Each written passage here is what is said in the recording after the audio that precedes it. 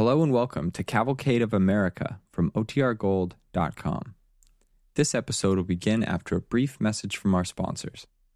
When you need mealtime inspiration, it's worth shopping Kroger, where you'll find over 30,000 mouth-watering choices that excite your inner foodie. And no matter what tasty choice you make, you'll enjoy our everyday low prices, plus extra ways to save, like digital coupons worth over $600 each week. You can also save up to $1 off per gallon at the pump with fuel points. More savings and more inspiring flavors make shopping Kroger worth it every time. Kroger, fresh for everyone. Fuel restrictions apply. The Cavalcade of America.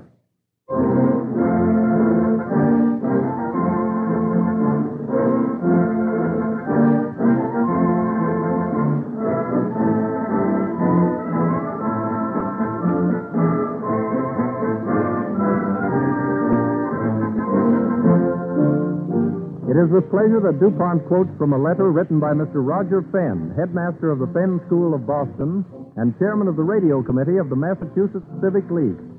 Mr. Fenn writes, "Your program, The Cavalcade of America, represents a milestone in the development of family radio entertainment. On behalf of the radio committee of the Massachusetts Civic League, I congratulate you." End of quotation. This comment, typical of many which have been received since this series of broadcasts began, again makes us feel that these true stories of a traditional American spirit and character are appreciated by radio listeners. DuPont also hopes that these programs may serve to remind you of the contribution American research chemists are making, not only in DuPont laboratories, but throughout the land, towards the constant goal of better things for better living through chemistry.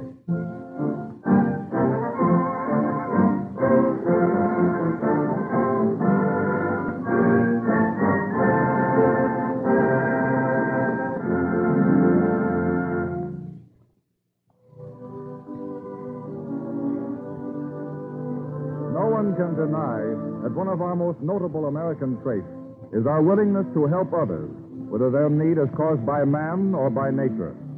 From the days of the early settlers to our present time, the American people have always been quick to organize in times of emergency.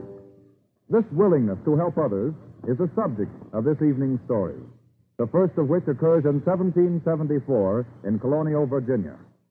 Our Cavalcade Orchestra now takes us back to those early days in the Old South.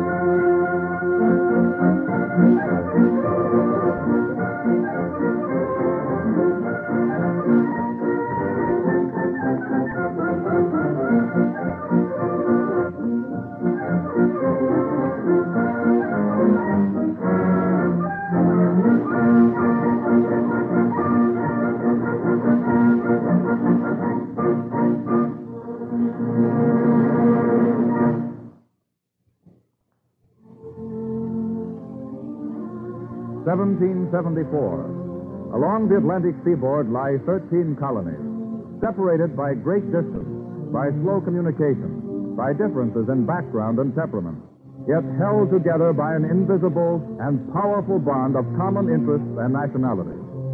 In Williamsburg, colonial capital of Virginia, young Charles Randolph has just finished reading a letter.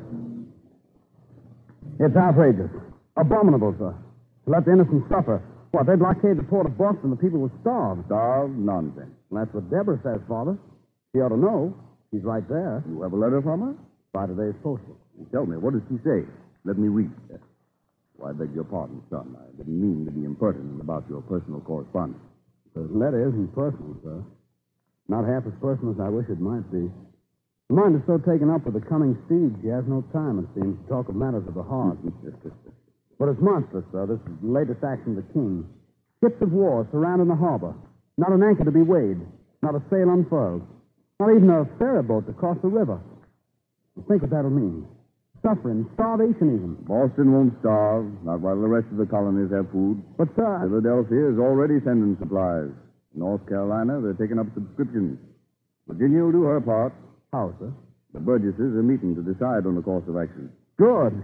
Good. I want to be there in the House to hear the debate. We won't be meeting at the House. No?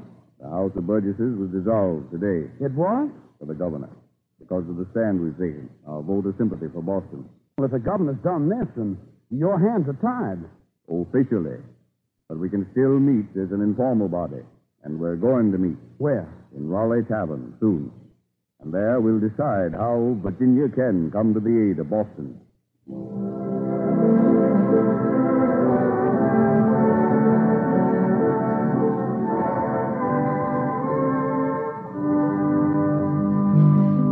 A little later, a representative group of citizens meet in the Raleigh Tavern. Gentlemen, the latest reports from Boston are most distressing. Ships are rotten in the harbor, unable to move. The streets are full of idle men thrown out of work. The people face starvation. Now we're here to decide how we can help relieve the suffering and privation that now exists among our fellow countrymen in the city of Boston. We've already showed our sympathy, haven't we, by a day of fasting and prayer. Our fasting, unfortunately, doesn't put food in the mouths of the hungry. Our prayers won't bring down manna from heaven onto Boston Common. I'm surprised. I thought the House of Burgesses could do almost anything. Just who are you, sir, to speak like that? A loyal subject of the king. Our loyalty at this moment is to our brothers who are suffering and in need. Now, friends, let's delay no longer. All of you here today who are in favor of raising subscriptions and sending supplies to Boston will please so signify. Aye. Opposed? No. The vote is carried. Now, the next step will be to appoint a committee to solicit contributions. Oh, Mr. Randolph. Yes, Mr. Lee. Father. Yes, son? Let me go, will you? Go. To Boston. Let me ride there with the news. I want to be the one to bring in the Titans. You want to see Deborah Truesdale? Father, please. Well, you'll be just one more mouth to feed, and a hungry one, too. I won't stay, sir. Only long enough to deliver the message. And see your sweetheart. Well, the bay mare will carry you the fastest. Then I may go? Yes, go. And take this message with you. That the colony of Virginia sends sympathy and supplies in the name of the common cause.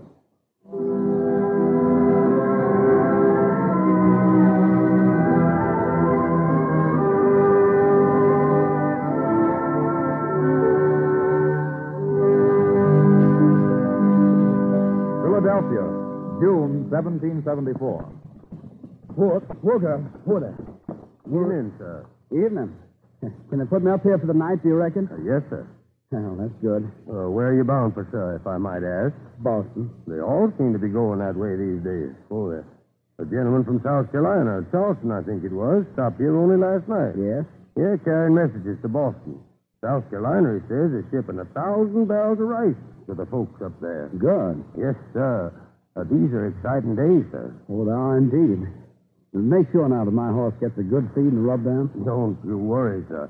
I'm used to taking care of them when they're all wore out and in a ladder. Oh, you should have seen Master Revere's horse when he come in here a couple of weeks ago. Revere? Master Paul Revere, Silversmith he is in Boston. Oh. Rode down here to Philadelphia with a manifesto, I think they called it. Oh, they made the trip in 6 days. Yeah, it's good hard riding. Yes. Only waited over long enough to get letters from some of our leading citizens with promises of help, and he was off again. So Philadelphia's helping Boston. Everybody's helping, sir. Towns and cities and counties and all 13 colonies, from Maine to Georgia. Everybody's giving a hand.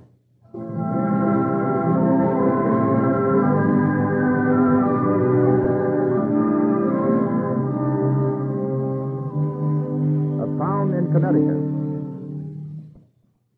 Whoa. Stop, I tell you. Whoa, Hooger. Here, what's the idea of holding me up like this? I'm in a devil of a hurry. This is the Sabbath, young man. No travel is permitted through this town until sundown tonight. But, sir... No back talk, sir. It's one of the laws of Connecticut, and I'm here to enforce it. But in my case... There is no exception. Well, I'm on my way to Boston. What? Here, Hooger. Boston, eh? Yes, I'm carrying messages from Virginia. Our colony is sending food and... Yes, this town's helped, too. 40 bushels of grain we sent. Just a week ago. Oh, bailiff. Not on the Sabbath. Well, we... Oh, be off with you. Through the town? Yes. Well, I'm breaking a bull off. I'll answer for that. Get going. You're up there. Go on, get.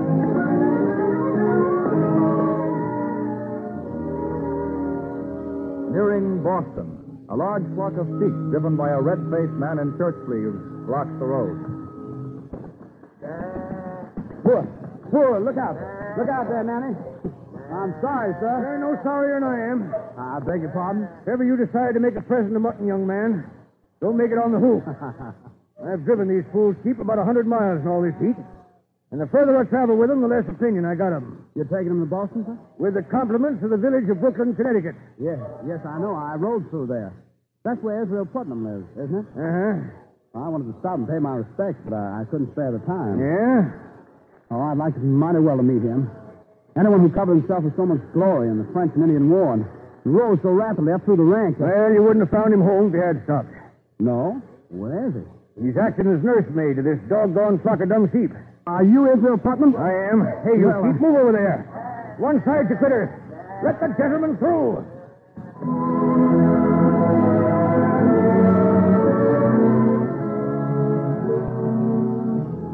Boston at last.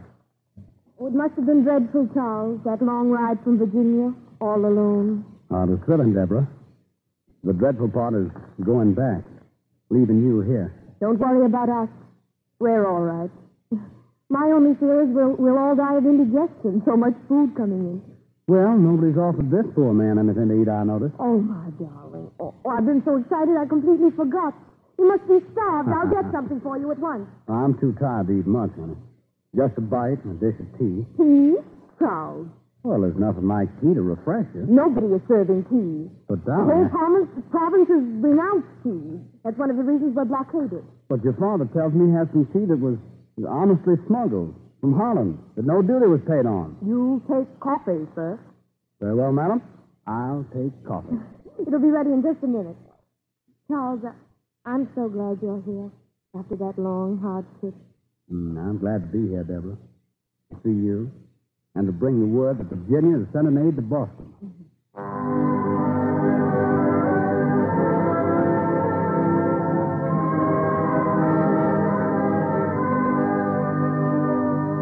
And so in 1774, help came to Boston from the people of all the colonies. A century passed. The 13 small colonies became a nation, reaching from the Atlantic to the Pacific. 100 years wrought great changes.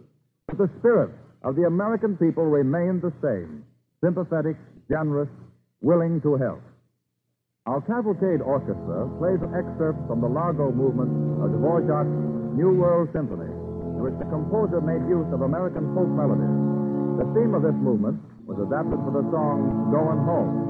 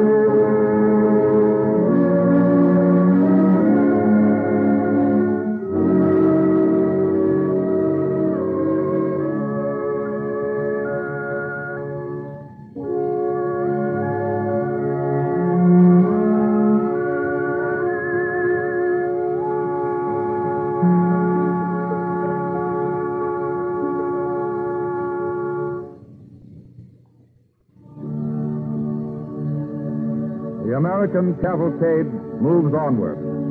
It is 1881 in Washington, D.C. A young woman named Clara Barton addresses the President of the United States and Congress.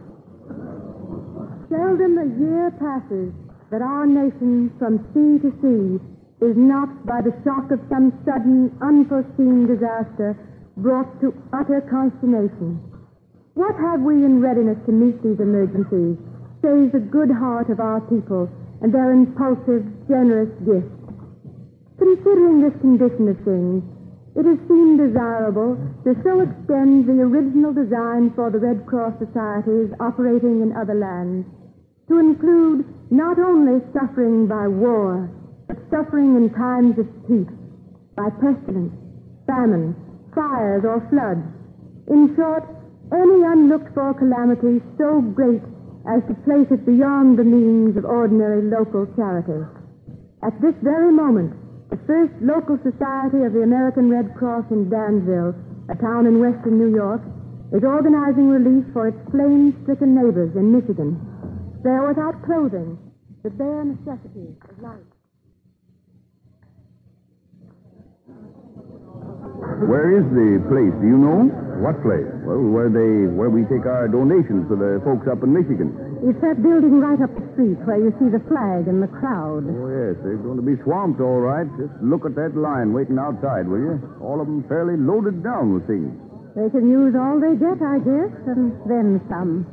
According to the papers, there are thousands who've been burned out, lost everything. It's just too awful. Hey, Bill, You, come over here. I want to talk you got to any relatives out there? No, I don't know a soul in Michigan. But I know what fire's like, all right. Our house burned once. If it hadn't been for our friends taking us in and giving us clothes and all, I don't know what would have become of us. My wife began ransacking the house the minute she heard to see what she could find to give. She dumped this whole pile of clothes here over my arm and told me to take them as fast as I could to... Well, what do you know about What's the that? matter? Well, here's a suit of mine that I was still wearing. Oh, it looks like a nice, warm one. Some poor fellow in Michigan will certainly be mighty glad to get it. But I like this suit. Well, you don't need it, so do you? You have other suits, haven't you? Yes, And but those folks in Michigan, thousands of them, haven't a rag to their back, no money to buy any. The forest fires have swept away everything they own, their houses, their lands. Well, I wasn't objecting. I was only surprised. I'm glad to give anything I've got. You should be. It's a privilege. The folks I feel sorry for are the ones who have nothing to spare, that can't give. They've opened up the doors. The crowd's moving in. Come on, let's go.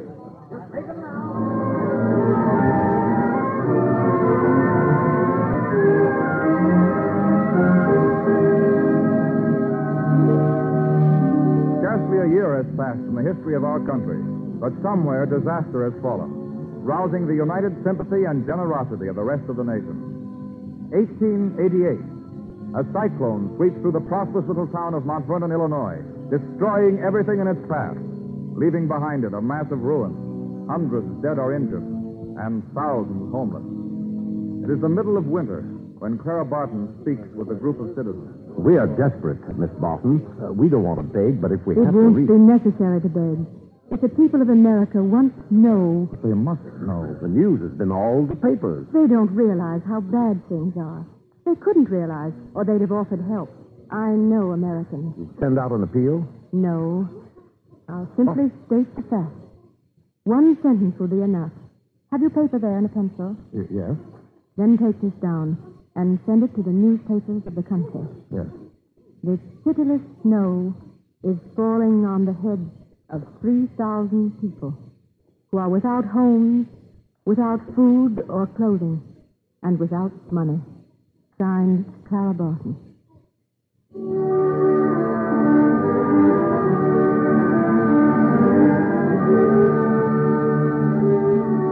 Just one sentence. But within a few days, the people of Mount Vernon were fed, clothed, and cared for.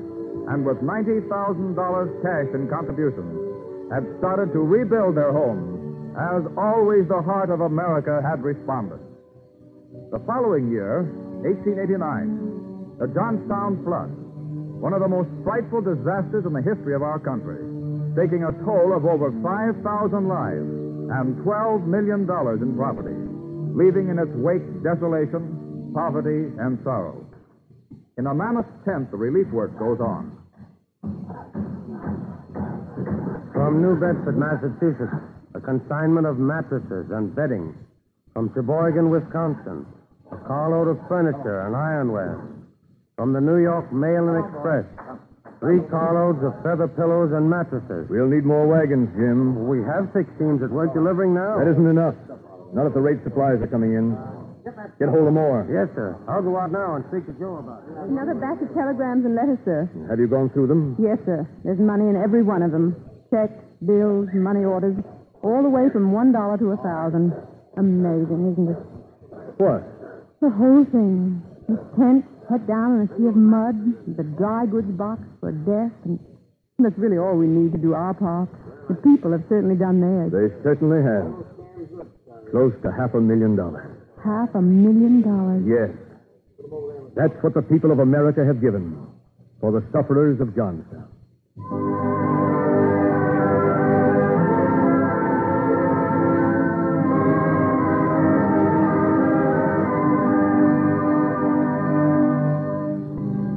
Just as the American people came to the aid of those who suffered from the Johnstown flood, so they have responded every time misfortune has cast its shadow. 1893, a hurricane and tidal wave off the coast of South Carolina. 1895, Armenian massacres. 1900, the Galveston flood. 1906, the San Francisco fire. 1908, the Messina earthquake. 1913, the Ohio flood. 1917, the Halifax disaster. 1919, the Corpus Christi flood. 1920, the Mexican earthquake. 1923, the Japanese earthquake and fire. 1927, the Mississippi flood. 1928, the Florida hurricane. Pestilence, famine, fires, and floods. Clara Barton spoke the truth indeed. Where they will strike, or how, or when, nobody knows. But this much we do know. The naked will always be clothed, the hungry fed. New homes will spring up, crops will be revived, business resumed. And right now, this week, this very day, each one of us has the opportunity to do his part to share in the privilege of sharing by answering the annual roll call of the American Red Cross. And the tireless workers of the Red Cross know that the people of America will help as they have always done in times of need throughout the cavalcade of America.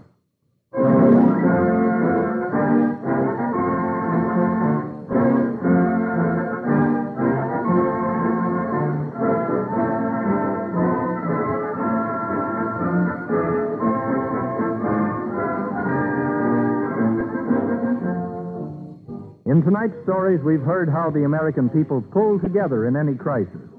And it's equally true that our American scientists have always been able to meet unusual situations. But scientists are somewhat different from average folk because they constantly look ahead and prepare themselves by study and experimentation. For instance, I've been hearing chemists talk quite a lot about pure research. So one day I asked the chemist just what he meant by it. Well, he said pure research is like a hungry husband making a raid on the refrigerator. He may not find anything, but then again, something interesting is likely to be tucked away in some corner. Or putting it another way, it's exploration. Only instead of exploring an uncharted sea or an unknown wilderness, it takes place in the laboratory with a test tube for a ship and a microscope for a spyglass. They study strange things, these chemists engaged in pure research. My friend told me how some of DuPont's research chemists are making a study of fibers, those tiny wisps that go to make up materials like cotton, silk, rayon, wood, and similar things. Chemists even study the colors of bird feathers. And now I'm going to shatter one of your cherished beliefs. It has been said that the gorgeous colors in a peacock's tail aren't colors at all. It's just a trick, done with mirrors, so to speak. Of course, you do see colors in peacock feathers, but apparently they aren't produced by color pigments. They're merely reflections of light, like the rainbow hues that you see in soap bubbles. Now, what's the practical use of such research? Well, maybe it points to a time in the future when our chemists can discover a way to make materials like those that nature has given the peacock. Please don't get excited about this. It's only a dream. But it serves as a good example of the way pure research brings interesting facts to light. Almost all important chemical discoveries have developed from research of this type, and DuPont carries on such research as a necessary step in creating better things for better living.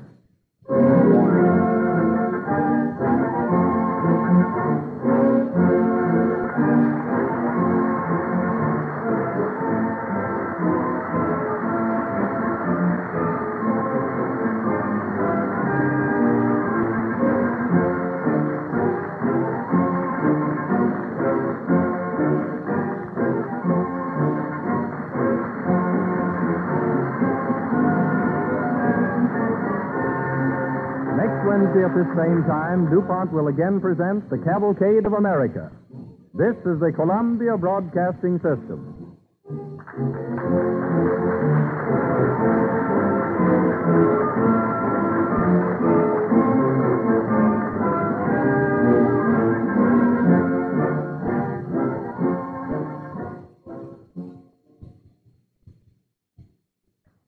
WABC, New York.